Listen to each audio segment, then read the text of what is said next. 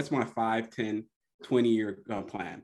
What is it? It doesn't mean that the plan will always activate and always get to that point, but you have to know where you're going. It's kind of like getting in the car, have no idea where you're going, and you're just driving. At one point, you're going to run out of gas, or you're going to end up at the complete opposite place that you're supposed to be. So I encourage people to take that simple step, which is not even financial at all, but to really kind of define their goals for the next 5, 10, 20 years. What is your general goal? Write it down. Talk it through with yourself, talk it through with your spouse or significant other, or even your family. It could even be an exercise for a weekend.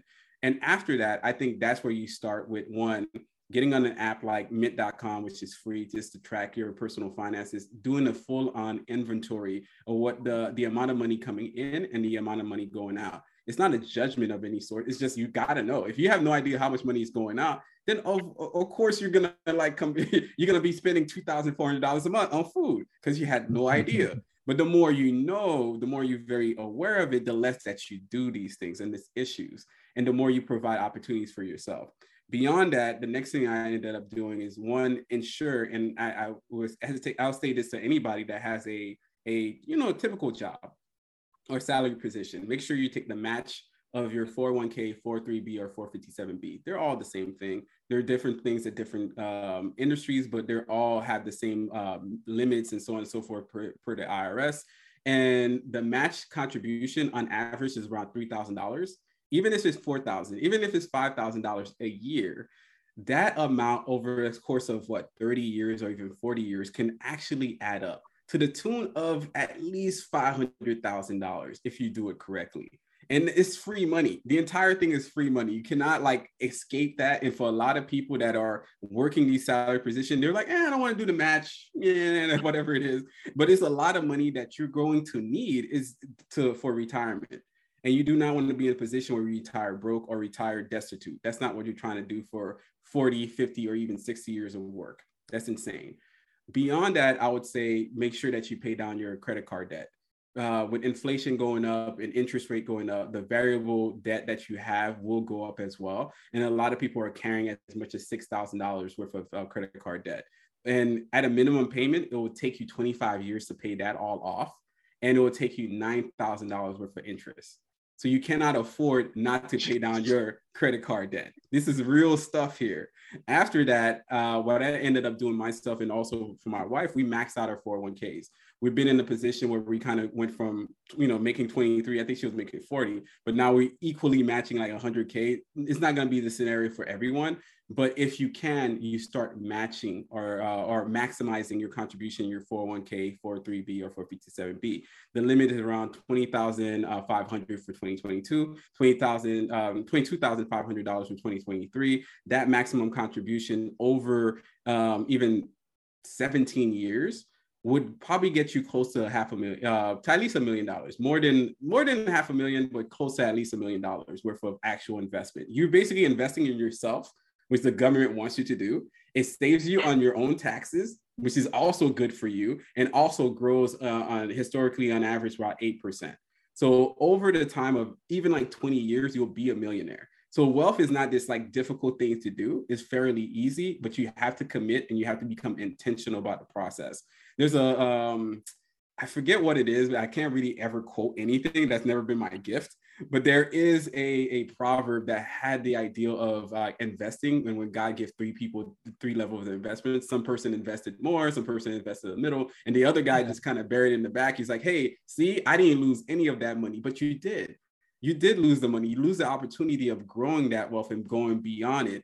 And because you lost it through inflation, which is like a real everyday cost. You lost it through opportunity, and you lost it through just being able to grow and learn. And I think that's the true lesson of that parable, is the idea that you have to invest in this day and age. You cannot sit on your laurels. You can't just sit, money underneath the bed and just hope everything is going to go well. It's not going to go well this way. You have to be active and engaged in yourself, in your family, and as well in your community. I think I kind of covered just about everything, but you can actually become a millionaire in less than 17 years if you do it correctly.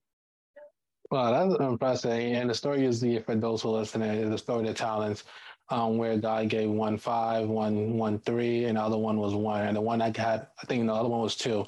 and the one that had one decide to bury it, while the one that had two double it, while the one that has five also double it. And it's very important lesson for us to learn, for us to invest, while we can.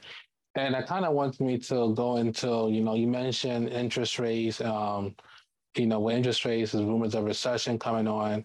And as you mentioned, a lot of people are scared. A lot of people are frightened. They're not prepared for this. What would your advice be speak to someone who may be going through this recession for the first time, going through this economic downturn for the first time? What would you tell this person? Well, majority of us have actually been through another economic downturn not too long ago, 2020. So it's always actually interesting that the human mind processes losses and also lessons like very differently. Like in our mind, we just kind of like forget that it actually happened, but it just happened. In 2020, when the market dropped, everybody said, I will change my ways. I will never be the way that I was last time. I will be different. By the end, I think at the time too, when everybody said they couldn't save more than 8%, it's impossible, so on and so forth. But when everything was closed, the average savings rate went up 33%. They've never seen it before in a very long time. It went up 33% for at least for 2 months. Why? Because everything was closed. Turns out we can actually save more. You can save more. You can actually do more with your money. And those lessons that you learned in 2020, which is not too long ago, it's the same lessons that's going to get you through 2023 or even the market downturn. Those things of like really changing your lifestyle, figuring out a new diet, making sure that you're spending more time with your family, going out less in the idea of just spending money for fun, but really just realizing that nature is also a good time. Like you go running, do 5Ks, you could go hanging out with your friends in their backyard. All of these things are still very much plausible. And I think that's the biggest lesson that people need to learn from 2020 is that you can radically change your life. You have to be willing to make that decision and stick to it. It's kind of like a person that's overweight, like myself. I'm not completely as fit as I used to be, but I can't get fitter by just kind of doing the same negative, problems every day in, day out. I have to get up in the morning. I have to maybe walk the block. I have to run down the street, so on and so forth is going to help.